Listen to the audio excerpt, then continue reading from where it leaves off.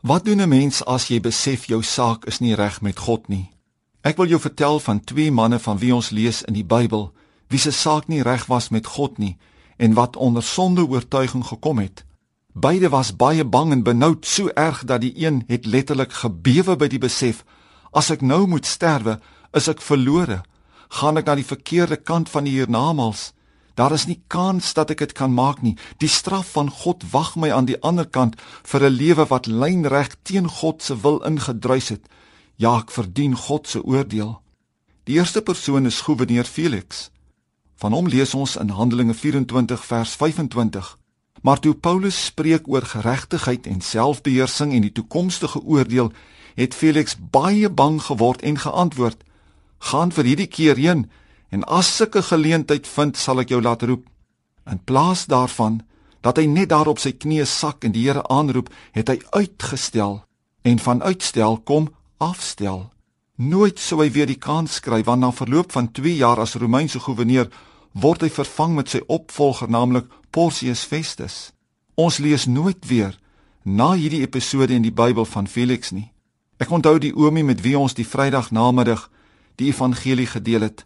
Hy was so op die punt van 'n oorgawe aan Jesus, maar toe kom ons ooreen dat ons hom weer die volgende Vrydag sou besoek, en dan sou hy hopelik sy hart vir die Here gee.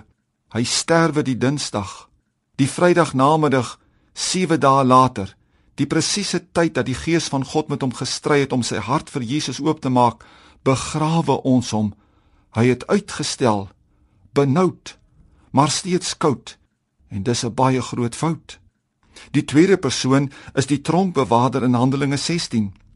Ons lees in Handelinge 16 vers 29, en toe hy lig gevra het, spring hy na binne en val bewend voor Paulus en Silas neer. Wat doen 'n mens as jy besef jou saak is nie met God reg nie?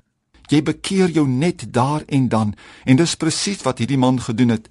Bewend val hy voor Paulus en Silas neer en vra: "Meneere, wat moet ek doen om gered te word?" Handelinge 16 vers 31, toe sê hulle: "Glo in die Here Jesus Christus, en jy sal gered word." Het jy al by die Here Jesus uitgekom? Ek vra nie of jy al by godsdienstige dinge uitgekom het nie. Net Jesus gee die lewe. Kom ons bid saam. Here, ek bid vir diegene wat nou luister en besef hulle saak is met U nie reg nie. Mag U hulle red deur die bloed van die kruis en deur die krag van die Heilige Gees. Amen.